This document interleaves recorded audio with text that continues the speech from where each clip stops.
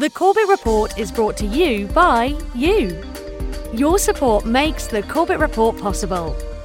Sign up for the subscriber newsletter or purchase a DVD at corbettreport.com/support. You're listening to the Corbett Report. corbettreport.com.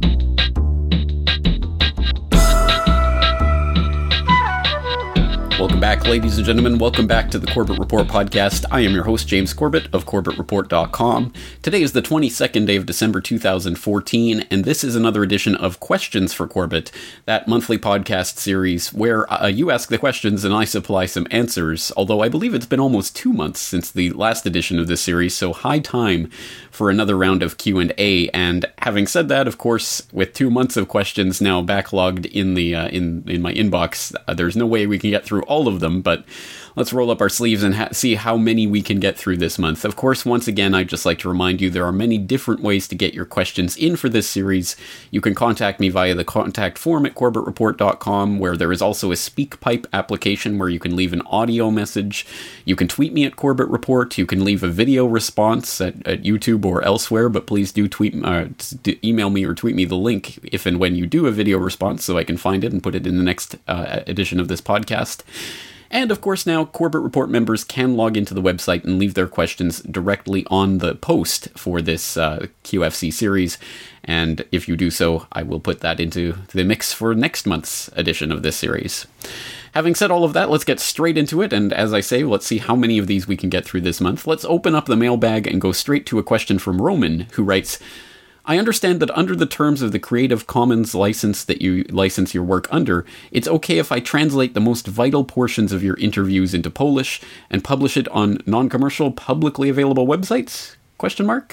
And the answer is yes, of course. I not only allow that, I encourage it. Please do translate this material, mirror it, post it elsewhere. I do encourage that to try to get this information out to as many different audiences as possible, including non-English speaking ones, or ones where English is not your first language, and my rate of speaking and my diction and all of that is not really conducive to people who do not speak English as their first language. Please, yes, please do translate these works and post them freely to the web. Of course, if you do translate any of my videos and you want to create an SRT subtitle file, if you send it along to me, I'll be happy to post that up to the YouTube version of these videos so that people can read the subtitles as they go along. If you have no idea what an SRT file is or how to create one of the Corbett Report members, Bart Hooks, has provided a handy-dandy lesson on the comments for Century of Enslavement, my Federal Reserve documentary, where he talks about his process of creating subtitles for the Century of Enslavement Dutch subtitles, which are now posted to that video, by the way, so you can go and actually watch that on YouTube with Dutch subtitles if you so desire. And he has a guide there for creating your own SRT subtitle file. Please, if you do create one, please do send it along. And as I say, I'll post it up with the video. And on that note, another Corbett Report member, F. Garcia Gonzalo, is apparently working on translations, Spanish translations that are apparently going to be in an SRT file that, of course, again, I will upload to the YouTube version of Century of Enslavement when and if that becomes available. I know I've asked for translation help in the past before, and I got a lot of response to that, but I literally do not have time to coordinate the response to that, so it's going to have to be a lone wolf operation. If you have the time and the ability and the motivation to create subtitles for any of my works, please do so. Don't ask for orders from headquarters. Just go and just do it and post it up anywhere on the web you want. And if you send it along to me again in an SRT format, I can put it up on YouTube easily. Otherwise, it's again going to be more work than I can handle to create that SRT file. Okay, once again, thank you, Roman, for that. Thank you for the suggestion. Thank you for the offer. Anyone who does this, you have my huge thanks for that. It really is a help. Okay, let's move on to some more substantive questions. First, we have Olivier, who writes, Hi, James. I heard you mention that detail about Webb's bullets at 4334 on the latest Beard World Order episode. Can you source your statement that they were to the back of the head? There's still this press release on Rupert's site, Michael Rupert's site, which doesn't mention the back. In fact, Rupert himself said that one of the shots hit the jaw, and he seemed to be rather convinced that indeed he shot himself. This relates to a comment that was posted on the last QFC video from a Corbett Report member, Raymer, who writes, in the LA Weekly article on the new Gary Webb movie, they report on Eric Webb's hostility to conspiracy theories and quote his explanation of the 2 gunshots to the head theory. How, if at all, does this change your opinion on whether he was suicided? And that LA Weekly article is linked there in that comment, and it includes this passage. According to Eric, the 2 gunshots issue is very explainable because the revolver Webb had fired into his head, a .38 Special Police Edition, his Marine father had owned, had double action that doesn't require a shooter to recock or take a second shot. I've shot that gun, so I know, said Eric, who said his father taught him to shoot on a camping trip. Once you cock the trigger, it goes bang really easily. You could just keep on squeezing, and it would keep on shooting. All right, thank you for the questions, Olivier, Raymer, others who are interested in this topic. First of all, let me start by saying that my statement in that Beard World Order episode, 2 shots to the back of the head, was absolutely 100% a misstatement of mine. I 100% retract it. I did not mean that. That was a misstatement. Those gunshot wounds, as far as I know, were not to the back of the head. So thank you for pointing that out, and I completely retract anything I might have said erroneously on that point. Now, on the issue of whether this information about Eric Webb, for example, or Michael Rupert changes my opinion of the Gary Webb suicide, I would say not. And I would say that because I have been aware since I started investigating this that the family is very hostile to these ideas, and Michael Rupert viciously attacked anyone who promoted the idea that Gary Webb died of anything other than suicide. So that doesn't really change my view. There are a number of things to say here. First of all, with Michael Rupert, who reported that he reported that the death unfolded by basically Gary Webb blew out his lower jaw. That's the quote from Michael Rupert's reporting. And then the second shot went through the brain, killing him. And I would say that he says this was confirmed by Gary Webb's brother as part of the reporting, that the placement of those gunshots were confirmed. But I don't know. I mean, just to the untrained eye, the autopsy photos appear to show 2 exit wounds to the left cheek at about the side of the nasal plane. So that's not anywhere near what I would consider to be the lower jaw. Again, I'll let people look at that and decide for themselves. But I think the important point really to note about this is that the forensics of this is not necessarily going to be conclusive either way. It is theoretically possible. We can imagine a universe with no contradictions in which someone shoots themselves twice in the head to commit suicide. It has been documented as happening before, so it could theoretically happen. I am highly incredulous about that idea, but that's an argument from incredulity, which in and of itself is logically fallacious, so take it for what it's worth. More to the point, there are other facts surrounding this case that could shed light on this. For example, apparently Gary Webb did write personal messages to his family members that he mailed to his brother in San Jose the day before he ended up dying. And again, that's not necessarily conclusive in and of itself. You could make the argument, well, those letters were forged, or he wrote them under duress. Again, that's not exactly conclusive, but Occam's razor would say, well, that sounds like something that someone committing a suicide would do. But interestingly, Michael Rupert also reported specifically that quote, there had been no reported death threats against Webb and no physical violence directed against him in the days preceding his death. There had been no reported burglaries of his residence, and Gary had mentioned no recent difficulties or threats of any kind to his family, end quote. Which may or may not be true regarding his family, but the idea that there had been no reports of suspicious activity with regards to Webb is demonstrably, provably wrong, as I did demonstrate back in episode 117 of the podcast, Requiem for the Suicided, Gary Webb, where I played a really interesting audio clip, which I will direct you to that podcast episode to go listen to in its entirety. Of course, I'll include the link in the show notes for this episode. But what a fascinating phone call between Kevin Booth and Freeway Ricky Ross, who at that time was still in jail for his participation in what the whole web that Webb uncovered. And I'll just play a little bit of that for a conversation for you here. This is where Kevin Booth calls Freeway Ricky Ross in jail to tell him about the news of Gary Webb's death, and they discuss some of the recent activity that Gary Webb had been facing. Yeah. And Gary, I mean, he had so much, but, he had told me before that people were following him around and tapping his phones and, doing all kind of weird stuff to him. And it was a lot of weird stuff he was saying was happening. People on his telephone poles. And well, tell me about that real quick. Tell me what Gary said to you. Well, he used to tell me that he would come home at night and there'd be guys, climbing up the pole and late at night, 12 and 1 o'clock, and at nighttime, and people following him around everywhere he goes. He has cars telling him, and his phone was tapped, and he said a lot of things were going on. They had moved him out from, Mercury News had moved him from where he was working in Sacramento to some far-out country town, and he was just saying that they were kind of like giving him the blues. A lot of things were going on that he didn't really like, and he said it was the government too. Wow. I mean, but I guess like the question would be though that if he'd already like done all this reporting, what was the use in getting rid of him at this point? Unless there was still something that he was still going to do, or maybe this was like a revenge thing.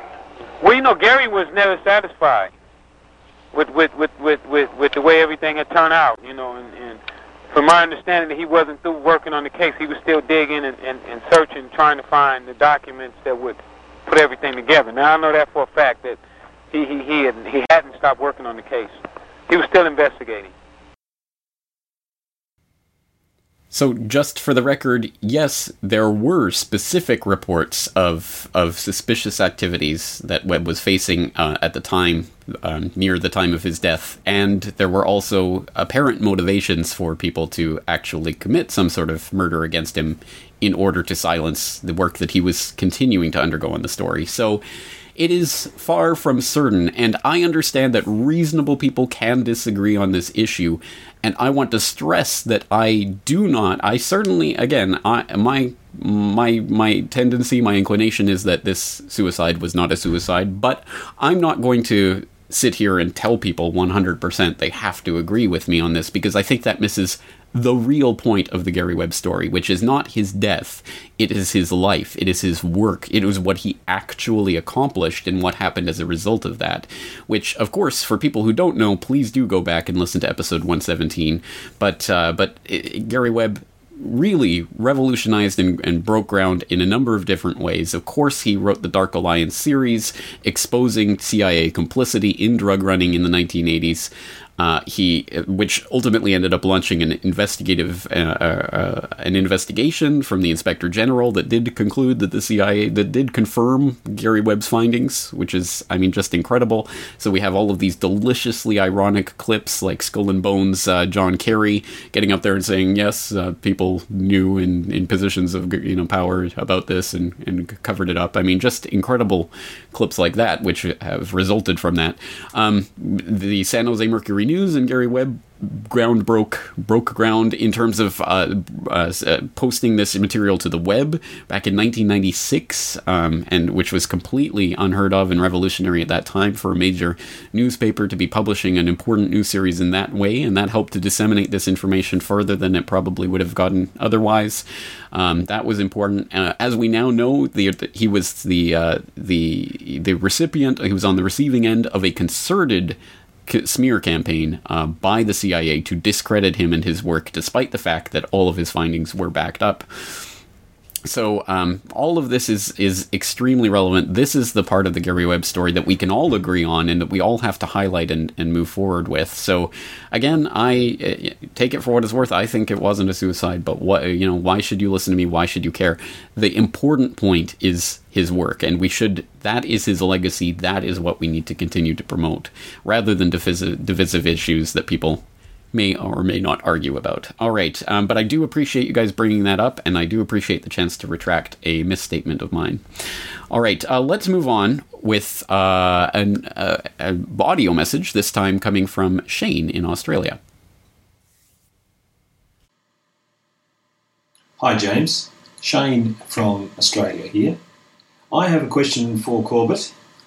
Given that voting is compulsory for local, state and federal elections in Australia, what advice would you give an Australian who wishes to practice abstentionism? Thank you for the very interesting question, Shane. This is one of those cases where the rubber meets the road in the conflict between philosophical ideals and cold, hard reality. And so, yes, for those of you who don't know, Australia has compulsory voting. What does that actually consist of? What does that really mean? It doesn't just mean that you have to register to be on the electoral roll. Of course, that is part of it. The other part is that you not only have to physically attend a polling station, but you have to cast a ballot in the ballot box. Now, as has been pointed out in a couple of places around the web, that means that you actually have to deposit the ballot, but it's a secret ballot, so they can't control what you do with that ballot in terms of leaving it blank or spoiling the ballot in some way. So you can spoil a ballot or leave it blank, and that will be counted as an informal vote, which is what they say in Australia. I don't know, in the Canadian context, we call it spoiling the ballot. But anyway, that is one option for people who do not want to participate in the voting system. That don't want to be fined, or eventually, if you kept going with it, I suppose jailed for the idea of not casting a ballot. Whether that's a satisfying solution or not, I'll let you decide. There's more to this story. I'll post a link directly to the Australian government that has an about section talking about voting and the compulsory nature of it. Also, I'll put in a link to the ABC, which had a national news in Australia that had a Q&A with someone answering questions about the compulsory voting system in Australia and basically saying, yes, I mean, they can't control what you do with the ballot, so you can leave it blank or you can spoil it. So that's the practical suggestion for people who believe, as many do, that it's a question of the balance. Do you want to be a martyr and be fined or potentially jailed for your act of standing up against the ridiculous act of going to the ballot box? Or do you want to participate in whatever way, whether that means a spoiled ballot or whatever, in order to appease the system while you continue to work on the hearts and minds of others? I mean, it's one of those philosophy versus reality, and how do you combine the two kinds of questions? And of course, I'm not telling anyone how to act out there, but I mean, that's where it is. And I will encourage you to go and check out that ABC News article, or the Q&A about voting in Australia, that I will link up in the show notes for this episode, if only because it has a fascinating story about the Edible Ballot Society in Edmonton, in my home and native province of Alberta in Canada, which I didn't even know about, but a funny story that I'll leave you to go and read for yourselves. So there it is. You can abstain in a way by not casting a vote, really. But if you don't want to be fined, or eventually, I'm sure, go to jail for the act of not paying your fines, you will have to register and go to the polling stations. So that's unfortunately the way it is. And this leads into an interesting, maybe not related question, but maybe similar in terms of philosophy versus reality. And this question comes from Silvio. Hi, I was watching America Freedom to Fascism, and I couldn't figure out if there is actually a law or not for the income tax. And what's your take on that? All right, let me know. Welcome to Tax Truth, Silvio. This is the $1 billion, trillion question. Are you obligated as an American citizen to file income tax returns, to pay your income tax? Well, this is a question that has been tackled by a great many number of people over the years, and in interesting ways. I first came to this information through Joe Bannister, that I'm sure a lot of people in the audience are familiar with, an ex-IRS agent who back in the 1997 to 1999 timeframe began investigating this theory that he kept hearing people cite as some sort of defense, as that the IRS doesn't have the legal authority to actually prosecute people for not filing tax returns. And he started to look into it, and he found, you know what? Actually, it's true. The IRS uses color of law to enact its supposed authority to prosecute people rather than actual legal authority. And when he started to bring this up in his conscientious objections to his supervisors, he was ultimately well, out of the IRS, of course, and then eventually got his CPA taken away and all of that. So he definitely began this journey down the rabbit hole, as a great many other people have. And again, America Freedom to Fascism talks about this. I believe Joe Bannister was even in that documentary, if I recall correctly. It's been a number of years now. But so this is, again, information that's been covered by a lot of people. And there is a couple of different threads to this. One of them, for example, the idea that due to the Fifth Amendment, you can't be forced to incriminate yourself. So you can't be forced to file a tax return, because that is a form of incrimination, isn't it? So people try to cite the Fifth Amendment defense. Other people talk about the 16th Amendment, because there was a actual constitutional prohibition on direct unapportioned taxes on labor, aka the income tax. And the 16th Amendment was meant to overturn that prohibition.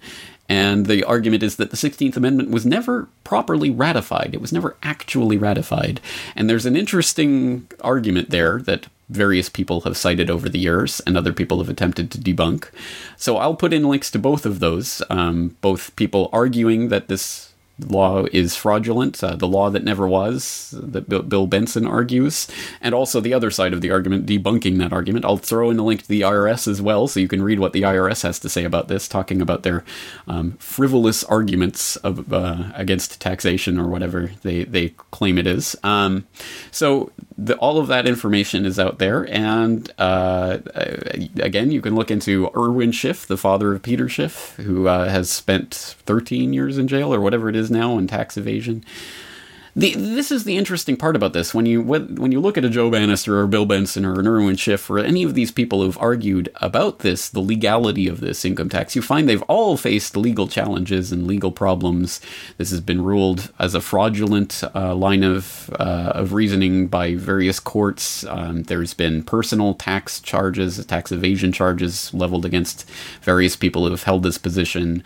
There's no court that has ever upheld or supported the idea that the 16th Amendment was never ratified. I mean, there's all of these different pieces to the puzzle that show that it doesn't, at the end of the day, I mean, it doesn't really matter if it is technically correct or not, because the people who with the money who employ the people with the guns and who the IRS agents and what have you are the ones who set the rules, and whether or not their rules have any legal authority to them or not is almost beside the point, because at the end of the day, like in the previous example, when the rubber meets the road, again, you can be the martyr and you can go and try to use one of these defenses that people try to use in these cases. Sometimes it's successful. Sometimes you slip through the cracks, or sometimes you win a court case. But more often than not, if they want to prosecute you, if they want to get you on this, they'll get you. So again, it's a question of whether or not you think it is more useful for you to be a martyr to the cause and spend your life in jail protesting these laws, or is it more useful for you to be outside of jail trying to change the hearts and minds and affect the consciousness revolution that is going to be necessary to deprogram the Agent Smiths of this matrix system, the people who really truly believe, the 99% of the population that truly believe there is a legal authority, whether there is or not. Again, it's almost beside the point. That's almost just a technical issue. Of course, that's part of the argument that I think has to be presented, but in terms of our own lives and what we all do with this in our various countries around the world, in the tax structures we're all in, it's a question of whether or not you're willing to be that martyr, and whether that's the best use of your life. And again, I'm not telling people what to think about that. It's just I think that's the way it is. The people with the guns and with the money and with the printing presses make the rules, and they don't want people to get away with skirting their rules, whether they have any legal authority to them or not. Let's move on to a different question, this time from a Corbett Report member who left a question on the last Questions for Corbett post. This coming from Chris Weston, who writes, I've heard various seemingly unconnected people on the world stage mention the phrase New World Order, and you often speak of it on your program as though the existence of this thing, whatever it is proven. I have people all over the internet refer to it as fact. So what is the NWO? Is it a policy or a group? And what is your proof that it exists and or is working to achieve a goal rather than just greedy people working individually to achieve more money? I'm aware of the Georgia Guidestones and various people with huge amounts of money trying to affect world affairs in some sort of global way, but the implication seems to be people are working together to achieve this order. What is the proof that people are working together to achieve some sort of presumably detrimental actions, rather than just a buzz phrase used by politicians and rich people that is meaningless? Thank you very much for the question, Chris Weston. I appreciate it. I appreciate the sentiment behind this question as well, because it's a phenomenon that I've noted as well in my own research over the last several years, that the New World Order catchphrase is becoming more and more of a political buzz phrase, so that every single time it is used is not necessarily relevant to the same degree, at the same level. So, for example, if a Joe Biden says it in a speech, or a Saakashvili, I don't put as much emphasis on it as I do when, for example, a Kissinger or a Brzezinski or whoever is talking about this. So I think that we have to separate out the times that it's used and the context it's used. But I don't think it's right to frame the New World Order as a policy per se, or as a group per se. I think it is a part of an ideology of globalization, that has been explicitly articulated in various ways by various different people in ways that I think are linked, but not necessarily the same people in the same group. In its modern political context, can be traced back at least to H.G. Wells, who wrote a book called The New World Order, where he outlined his vision of what the New World Order is, basically the technocratic society that he elsewhere referred to as the Brotherhood of Masons, or the Wings Over the World, or various other iterations he put to it. He also wrote a book about the Open Conspiracy, talking basically about this New World Order, where there was a famous quote about many people will die protesting the New World Order, but it's necessary, something along those lines. I'll include the link to the quote so you can read it in its own words. And that was most notably picked up, of course, in 1991 by the George H.W. Bush speech, where at the time of the fall of the Soviet Union, he was outlining the chance for a new world order, which is a rule of nations over the international system, the rule of law over the international system. So it's not just the law of the jungle, there will be a rule of law among nations.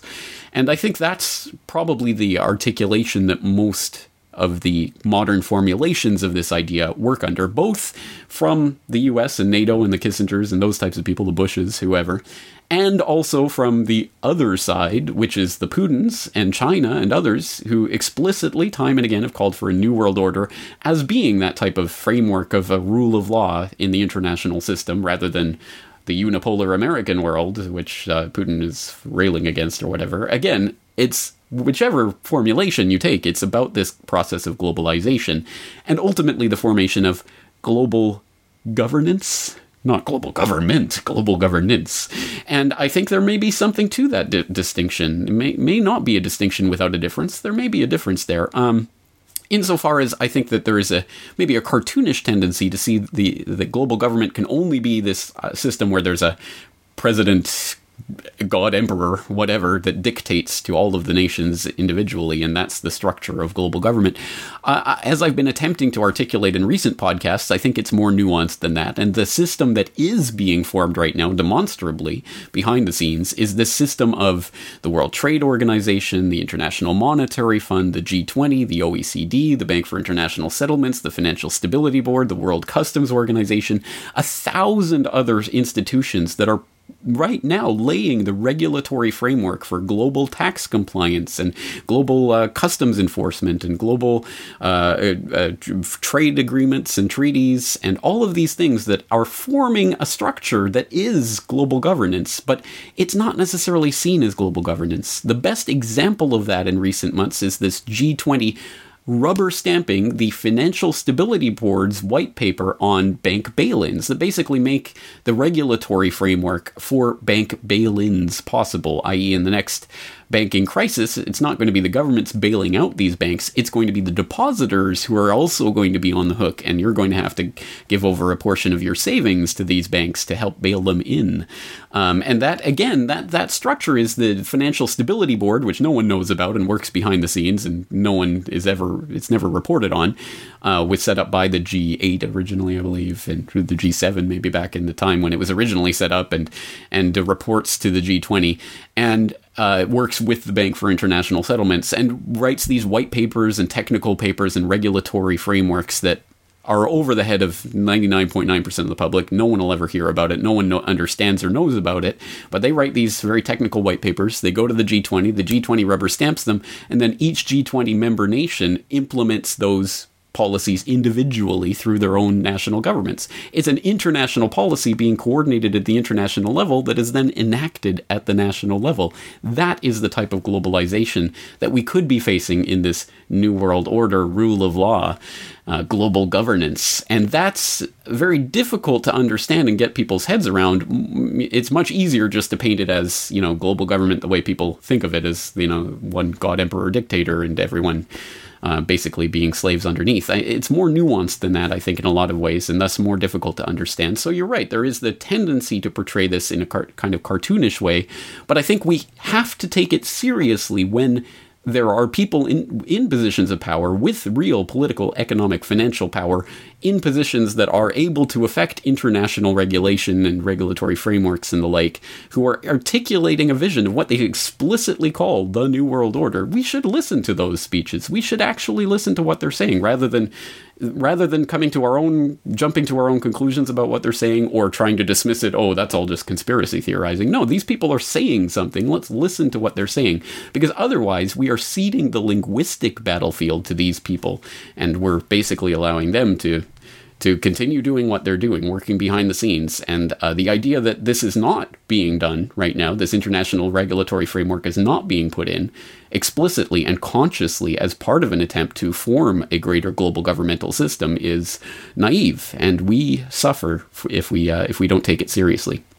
So I appreciate you allowing me to articulate some of that. If you want some more articulation of that, I did touch on this topic in my recent Q&A with the students at the University of Groningen, so you can consult one of the questions in there that talked about this idea of global government.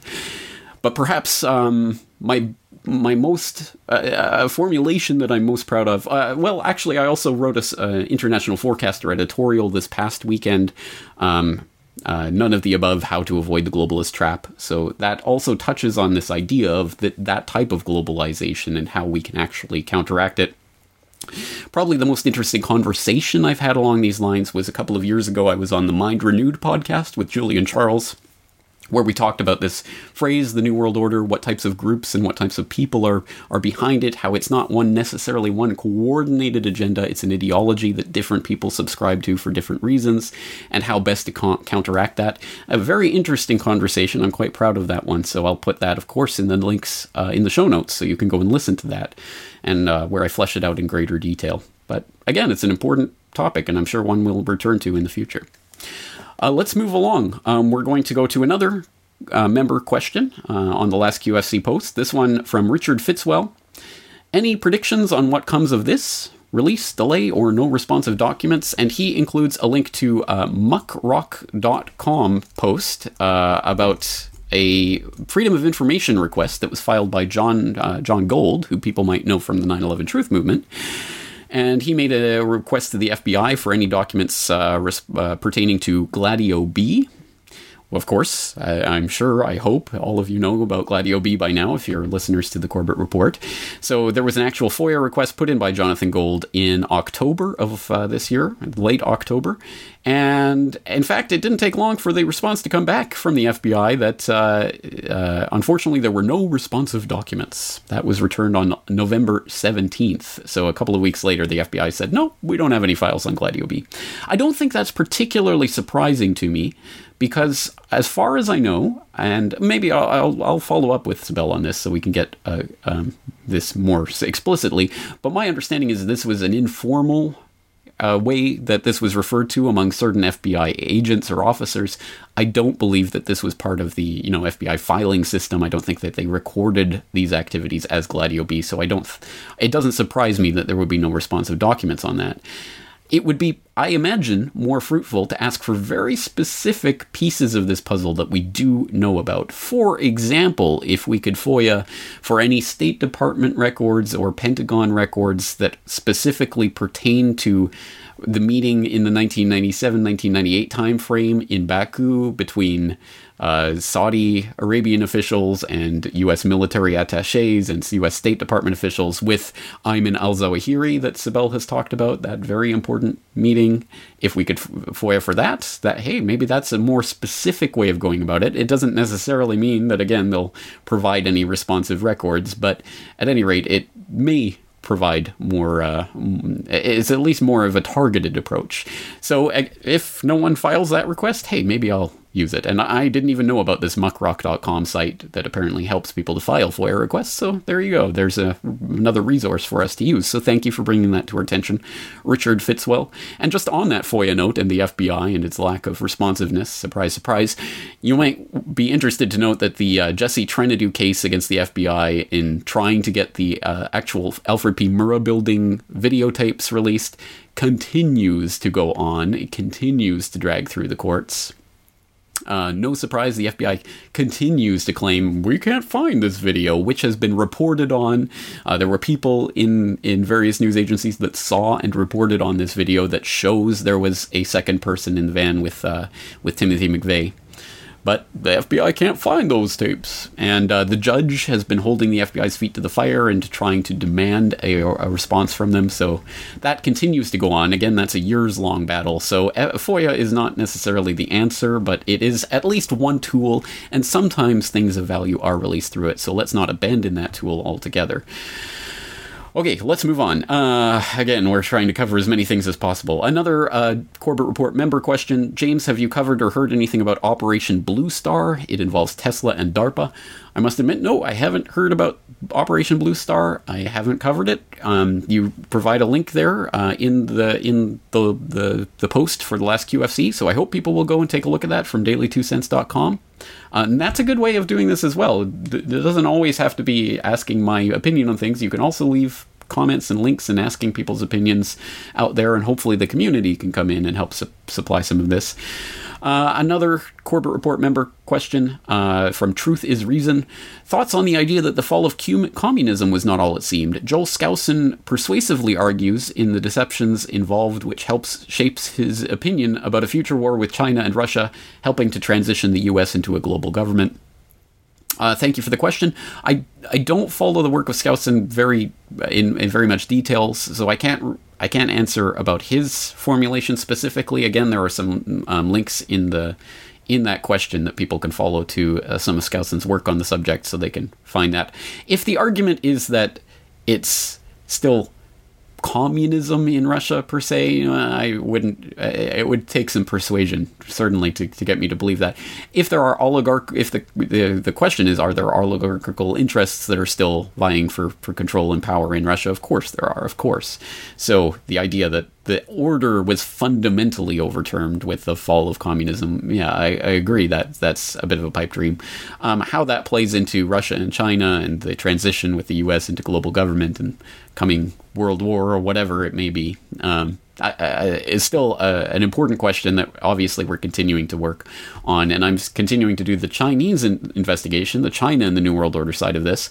Of course, there is a Russia and the New World Order side of this that is a more complicated story, I think, than the Chinese side. So I'm still working on that and putting the pieces together behind the scenes. I think there are genuinely different power structures vying for control in Russia. Not that either side is necessarily better or something that you want, but I think there is a genuine struggle that goes on there, and it's more complicated, more messy. So that's something that we'll continue to cover here. But yes, I mean, in the long term, in the overall big picture, yes, I think these types of conflicts are being used to seed the kernels that will become the New World Order global governance system that we're talking about.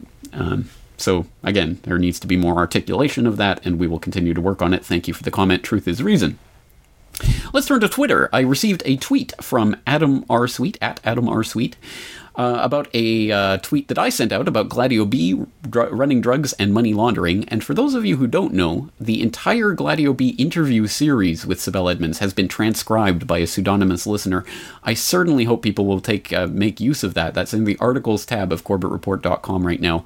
all of those interviews have been transcribed. So under the tweet that I tweeted out about Gladio B running drugs and money laundering, Adam R. Sweet asks, if the Fed can print money, why does the CIA have to do this? I.e., why do they have to run drugs and launder money?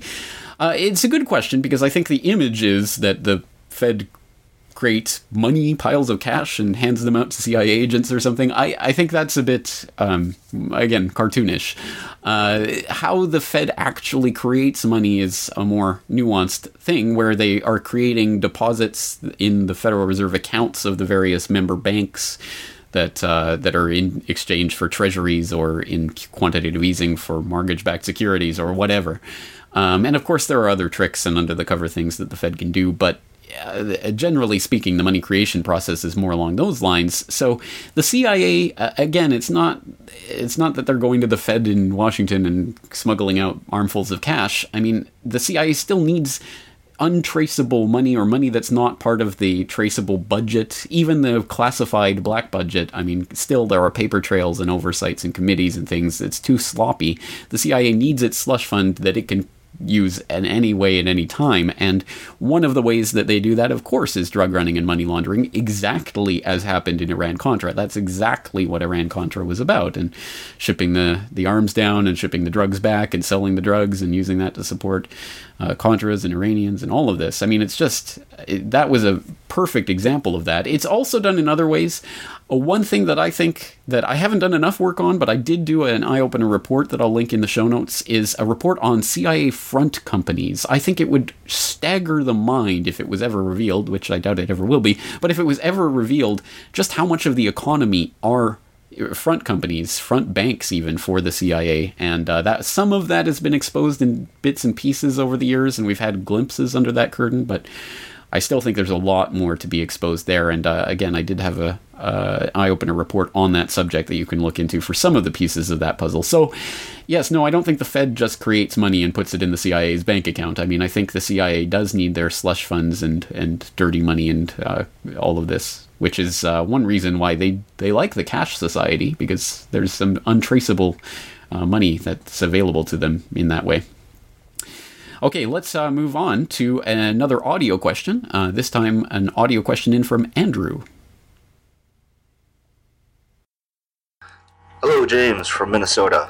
My name is Andrew. I'm hoping to hear your thoughts on some of the interesting revelations that have come out this year from some unlikely people. Namely, Kissinger saying that Israel is unsustainable and that it will be gone within 10 years, so we need to start focusing on our own international interests. Also, Greenspan recently revealing in an interview that he believes that gold is currency and that no other fiat currency, including the dollar, can match it. He also stated that fiat currencies always revert back to the gold standard, which is just a nice way of what I have been saying, that fiat currency has a 100% without exception devastating fail rate. All of this is not new information to you, I, or anybody within the community. For me, these two people to come out and say these things about these two subjects, I find it interesting. Interesting indeed. Yes, thank you for the question, Andrew. Well, regarding Kissinger, I'm not sure exactly why he would say that, but then again, I'm not exactly sure that he did say that. So if we look specifically at the origins of this quotation from Kissinger about Israel will cease to exist in 10 years, which was apparently made in 2012, so I guess there's only, 8 years left on that clock now. The origin of that is, as far as I can tell from a World Tribune article that quotes a New York Post reporter who says that Kissinger told her this, but Kissinger's representatives deny the quote. So I don't know. I don't know if he even did say this. And interestingly enough, that quote came along just a couple of months after, I believe. There was a report that was floated about this national intelligence estimate from 16 of the U.S.'s intelligence agencies that was talking about the exact same thing, that there will be a post-Israel future because Israel is going to collapse and all of this. But again, that report came from this person citing an anonymous CIA source, and again, it's worth the paper it's not written on. If you can't see it, if you can't read it, if you can't touch it or taste it, who knows if it's even real? And there doesn't seem to be any corroboration whatsoever for the fact that report was ever released. So I don't know. It seems like there's a lot of smoke and mirrors going on here.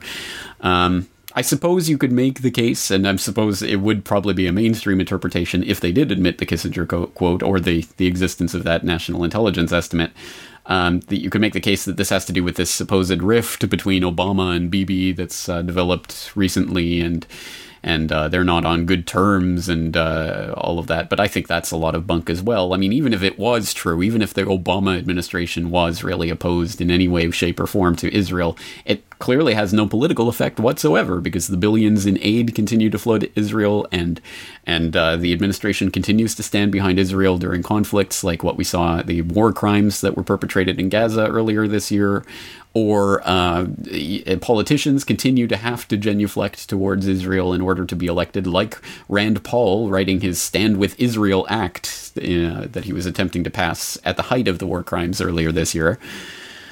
Not only did the apple fall far from that tree when it comes to the Paul family, I think it's not even an apple at all. It's actually a banana or something. But anyway, Rand Paul. So yes, but I would say that if this quote was even real from Kissinger, I think it's probably smoke and mirrors that's designed to play into that idea. Oh, there's a rift. Oh, we better give more support and more money and more aid to Israel so that they don't fall off the face of the map or whatever. I mean, that would be my interpretation. If anyone has any other things to bring to the table with regards to that, I'm all ears. As for the Greenspan quote, and he really did. He went on promoting gold as the only real money, and everything, all fiat, collapses back into nothing. That's not surprising. It shouldn't be surprising at all, because if people know, Greenspan comes directly from that tradition of gold is money. He was a gold bug. He was an Ayn Rand acolyte, and he wrote in 1966, he wrote in Ayn Rand's Objectivist newsletter an article called Gold and Economic Freedom, and he wrote in that article, quote, "In the absence of the gold standard, there is no way to protect savings from confiscation through inflation. This is the shabby secret of the welfare statist tirade against gold. Deficit spending is simply a scheme for the confiscation of wealth. Gold stands in the way of this insidious process. It stands as a protector of property rights. If one grasps this, one has no difficulty in understanding the statists' antagonism toward the gold standard," end quote. Which sounds like pretty much most of the libertarian or Austrian economic commentators of today. So Greenspan definitely comes from that tradition, and he's just reiterating things that he wrote about 50 years ago, but now he's saying that after having been the chair of the Federal Reserve for a decade and a half, or whatever it was, a considerable period of time, in which he oversaw the blowing of multiple bubbles with this fiat money. So when the push came to shove, when rubber met the road, he certainly didn't live up to his ideals or stand by them. The idea that someone who's that much of a gold is money gold bug would even take the position of chairman of the Fed speaks volumes. But I don't know, maybe you could make the case, maybe Greenspan was kind of a secret infiltrator of the Fed, and he was blowing up these bubbles, trying to crash the system to, get the fiat money out of the way. I guess you could come up with that kind of interpretation. I only wish something like that were true. I don't tend to believe it. I think he's just a sellout. But now that it's time for him to set his legacy, I could understand why he'd go out once again promoting the idea that, well, of course the system's going to collapse, because now he's not in charge of it and he's not responsible for it. So anyway, take it for what it's worth. Take any of these pronouncements of any of these political puppets for what they're worth. There's always seven layers of obfuscation behind all of them. All right, again, thank you for the question, Andrew. Let's move on to Cody, who has this audio question in via the SpeakPipe application. Greetings, James. I was wondering if you could comment about FIPA agreements. 3 points of context here before my questions. A, they're inherently undemocratic by being signed by executive channels, disregard parliamentary convention, include clauses that give both parties the option to hide arbitration information if it does not serve the public interest to reveal that, and they deem the public at large to be non-disputing members with no influence in arbitration findings anyway. B, they give ad hoc, self-regulated, non-judicial bodies authority over judicial and legislative bodies, bodies, with articles often stipulating that the arbitrators must be industry insiders. And C, they give asymmetric power to the strongest of the two nations in the agreement anyway, with plenty of evidence suggesting the weaker nation can rarely force the larger party to pay disputes even if they win. My question is, with China signing dozens of these in the last few years, do you believe this is a sign China has accepted and adapting to the existing investment and fiat capital regime? For they have the privilege of printing capital beyond their productive expansion, which they can then export in return for physical assets, much like the US has done for years. Quick follow-up question. Lots have been paying attention to the rise of challenges to the US dollar, from China to Brazil to India and more. No one seems to have noticed Article 12.2 of a recent FIPA agreement between China and Canada, which stipulates they're free to use any convertible currency or SDRs with no mention of US dollars at all. Interesting. Comments? Good job, Cody. Let me just thank you and tip my hat to you for managing to squeeze all of that information and question down into 130. That was pretty remarkable. That's a lot of stuff to deal with. Well, I think you laid out an awful lot of it there, and I think there are a lot of different threads that people can follow up from that jam-packed question, so I hope that they do so. On the issue of FIPAs, and I did kind of touch on the China-Canada FIPA recently in an International Forecaster editorial, Building Blocks of World Government, Treaties and Trade Deals, where I talked a little bit about that deal in particular, but mostly about the sort of general idea of treaties and trade deals and how they're used to create this global governance web that we're talking about today. But yes, I mean, the FIPAs are clearly significant, and they clearly do, as you say, they not only chip away at the use of the US dollar as sort of the default for world trade settlement. China has already overtaken the euro, the yuan has already overtaken the euro, and is approaching the dollar in terms of trade settlement. Not really that close yet. I think, I can't remember the exact numbers, but something like 11% of world trade is now settled in yuan and something like 80% in dollars or something along those lines. I mean, it's not even close yet, but it is still, that gap is narrowing. Now, having said that, trade settlement is, in terms of the overall currency market, is only a tiny bit of the overall demand for currency. So again, it's not hugely significant, but it is something. It's a part of a trend, and it does show, as I've talked about many times, the death of 1,000 paper cuts, which is what the US dollar is undergoing right now. Having said that, I think the US dollar, in the short run, over the course of the next year, the US dollar index is probably going to go up. The dollar is strengthening right now. I think that trend is going to continue for the coming year. At a certain point, obviously, we're going to see the destruction of the dollar reserve system and the reserve currency status, but I don't think that's coming yet. I think there's still a ways to go on that trajectory. But yes, I mean, that also, these FIPAs do tie China into the global financial, economic infrastructure that exists in various different ways. And as we talked about, I mean, China is a member of the WTO and G20 and the BIS and all of these other international bodies. And these FIPAs just bind them even closer to these various members around the world that provide perhaps an alter globalization, just a different form of it than the NATO, IMF, World Bank one. Although even in the IMF, China is not really, I mean, the new development bank that they're starting with the BRICS is seen as some sort of rival, but it's not really a rival. It's a tiny in comparison to the IMF and the money that they have at their disposal. And China is still participating in the IMF, still lobbying for the governmental changes to the IMF that will allow China and other people a bigger seat at the table, the IMF table. They're still a huge contributor to the IMF, helping out with the IMF's recent fundraising tour where Christine Lagarde went around begging for money from people for stacking up the IMF's ability to bail out Europe when and if that collapses. And also, as Bloomberg has recently reported, I've highlighted a couple of times, I think it's very important. Next year, the IMF will be talking about their looking at the special drawing rights basket and the currently 4 currencies that make that up: the euro, the yen, the pound, and the dollar. And they may add the yuan to that basket. So China is becoming more and more integrated into this system, not less and less. So again, I think that is all part of it. And the FIPAs are one way of seeing that bigger picture that's emerging. So thank you for bringing that to the table. Let's move on to something very, very different. I think a very interesting question from Jonathan. He writes, I am a father of a beautiful 3-year-old girl, and the whole DVD watching issue looms large. To date, Lucy has watched minimal TV, as we do not have a TV in the house, and we only have a small collection of children's DVDs, including Babe and Monsters, Inc. I'm currently doing a search online for information related to Disney, and I'm finding a lot of info, so much that it is somewhat difficult to know where to begin. I don't really need to be convinced, however, we have decided to avoid Disney, etc. as much as possible, and want to be able to support our position with credible sources when answering the inevitable questions from in-laws and other family and friends. Any direction to reliable sources would be much appreciated. Okay, thank you very much for this question, Jonathan. I think this is very fascinating because, of course, I myself now, a father of an almost 2-year-old boy, and in a very similar position to you. We physically have a TV that's just a few feet away from me that hasn't been plugged in over 3 years, so we don't watch TV. My boy has only ever seen it out and about when we've been at various places, but he doesn't watch TV. And to any parents of any young children, please do not park your children in front of the TV.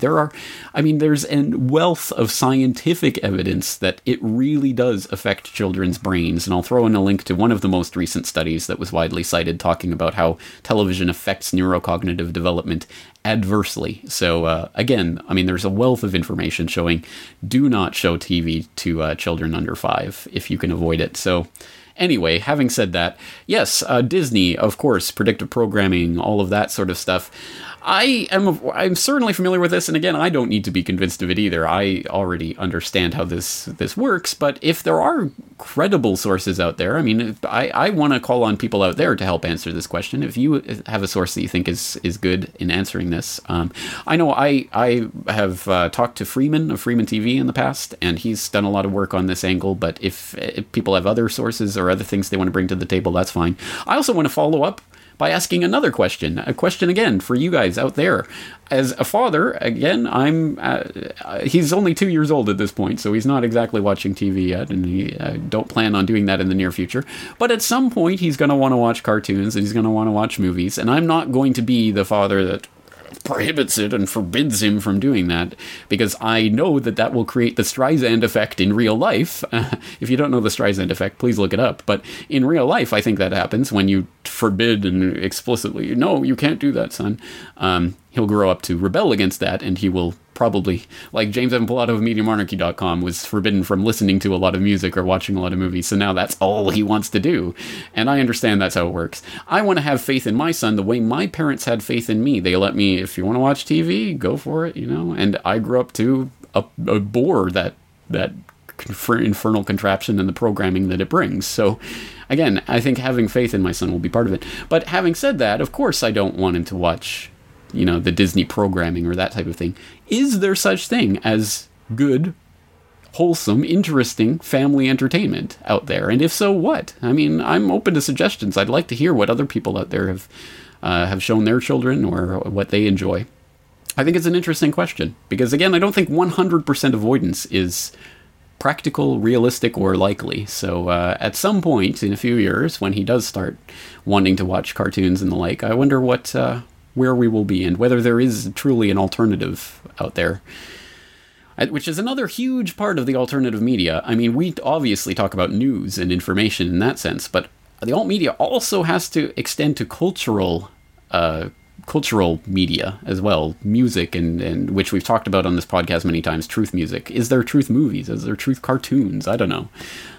There has to be another aspect to this. So again, I leave that out as an open question to you guys. Please inform me.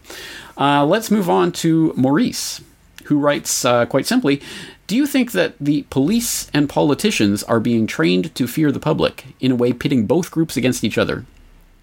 In a word, yes, absolutely.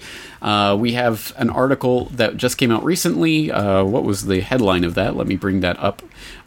Union, NYPD, now a wartime police department. And this revolves around a New York Patrolmen's Benevolent Association press release that just came out in the wake of this recent NYPD shooting, the shooting of 2 officers, which basically is talking about the various things that police are now not going to do or are going to do as a result of this, because, as they say in this press release, quote, "The mayor's hands are literally dripping with our blood because of his words, actions, and policies, and we have, for the first time in a number of years, become a wartime police department. We will act accordingly." Ominous words. And yes, this is part of I think, an obvious psychological campaign to pit police against public and politicians against public and etc., etc.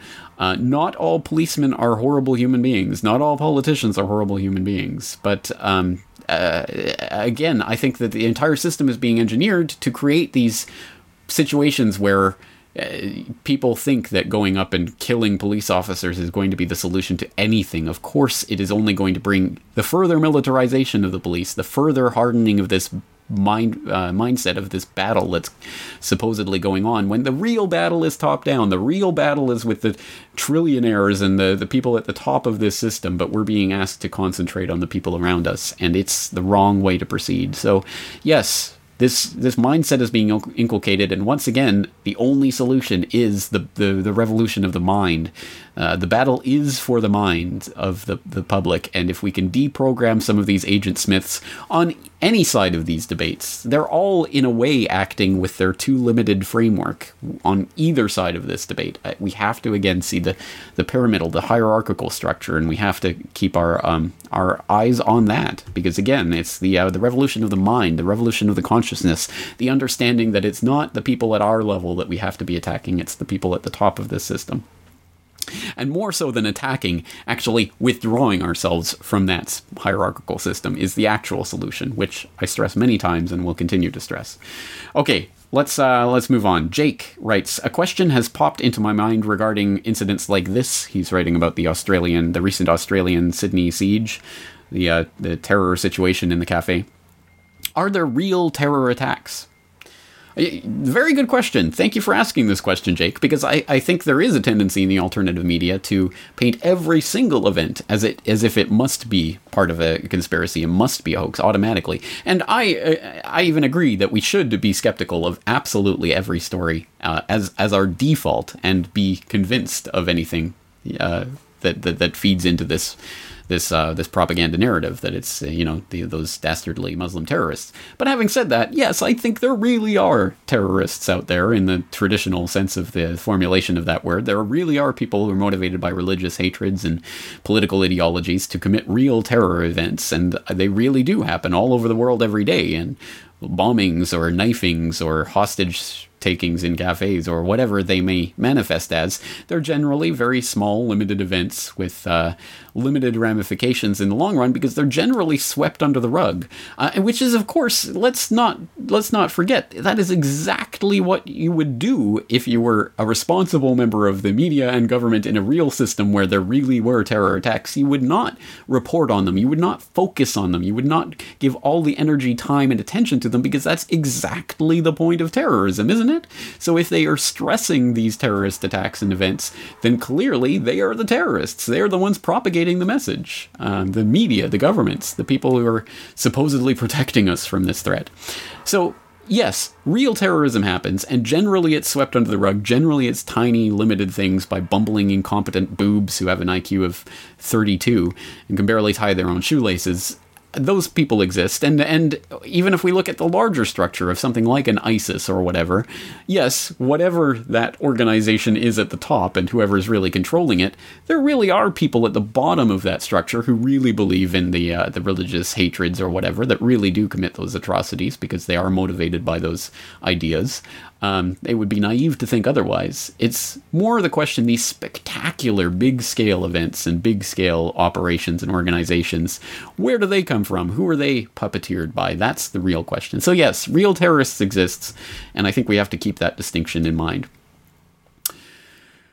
Whew. Okay, I think we're out of time, and I think I'm out of energy. So I think there's about 8,000 links in this episode of the podcast. I hope people understand just how much time, research, and links go into each and every one of these podcasts, and I hope they make use of it. Please go to the show notes at corbettreport.com and research away to your heart's content. These are, again, just the beginnings of a spider web of information that hopefully you can find some interesting details and report back to headquarters, as it were. And we'll leave it there, except why end on such a horrible, dark, ominous note? Why don't we end on something very, very much lighter? Our good friend and contributor and co-host of Asia Pacific Perspective, Brock West, recently asked me a question for James rather than a question for Corbett, which I thought I'd relay to you guys. He asked me Billy Corgan or Jack White, to which, of course, I would say, well, Jack White makes me move, but Billy Corgan touches my soul. Oh, yes, clearly, Billy. Although I must say, for the first time, their new album, Billy's new album, is the first album of his entire career I haven't bought and don't plan to buy because I dislike the way he treated Mike and Nicole after the last album, leaving them out to dry. But anyway, of no relevance to anyone and no relevance to anything on the bigger scheme of things. Although it actually does bring up the note that Billy was recently on InfoWars with Alex Jones, and they had an interesting discussion about character assassination of people that step outside the box, which I thought was an interesting discussion. I'll put the link in the show notes along with the 8 trillion other things that we've talked about today. And that's going to do it for today and almost for this year. There may be a couple of other things coming out on the Corbett Report website over the next week or two, but basically, between here and New Year's, it's going to be pretty silent running here at corbettreport.com. We'll probably have an open thread for members to talk during the holidays, etc., but that's pretty much going to be it. So I'm very much looking forward to doing this again with you in the new year. Again, this is supposedly a monthly series, so we'll try to do this every month, and hopefully the backlog of questions won't be so great every single month. But I do appreciate the questions that come in. I appreciate the involvement of all of you out there in helping to answer them and ask them, and your involvement is absolutely essential to this process. Thank you all for your support. Once again, I'm James Corbett at corbettreport.com. Happy New Year. Merry Christmas. Talk to you soon.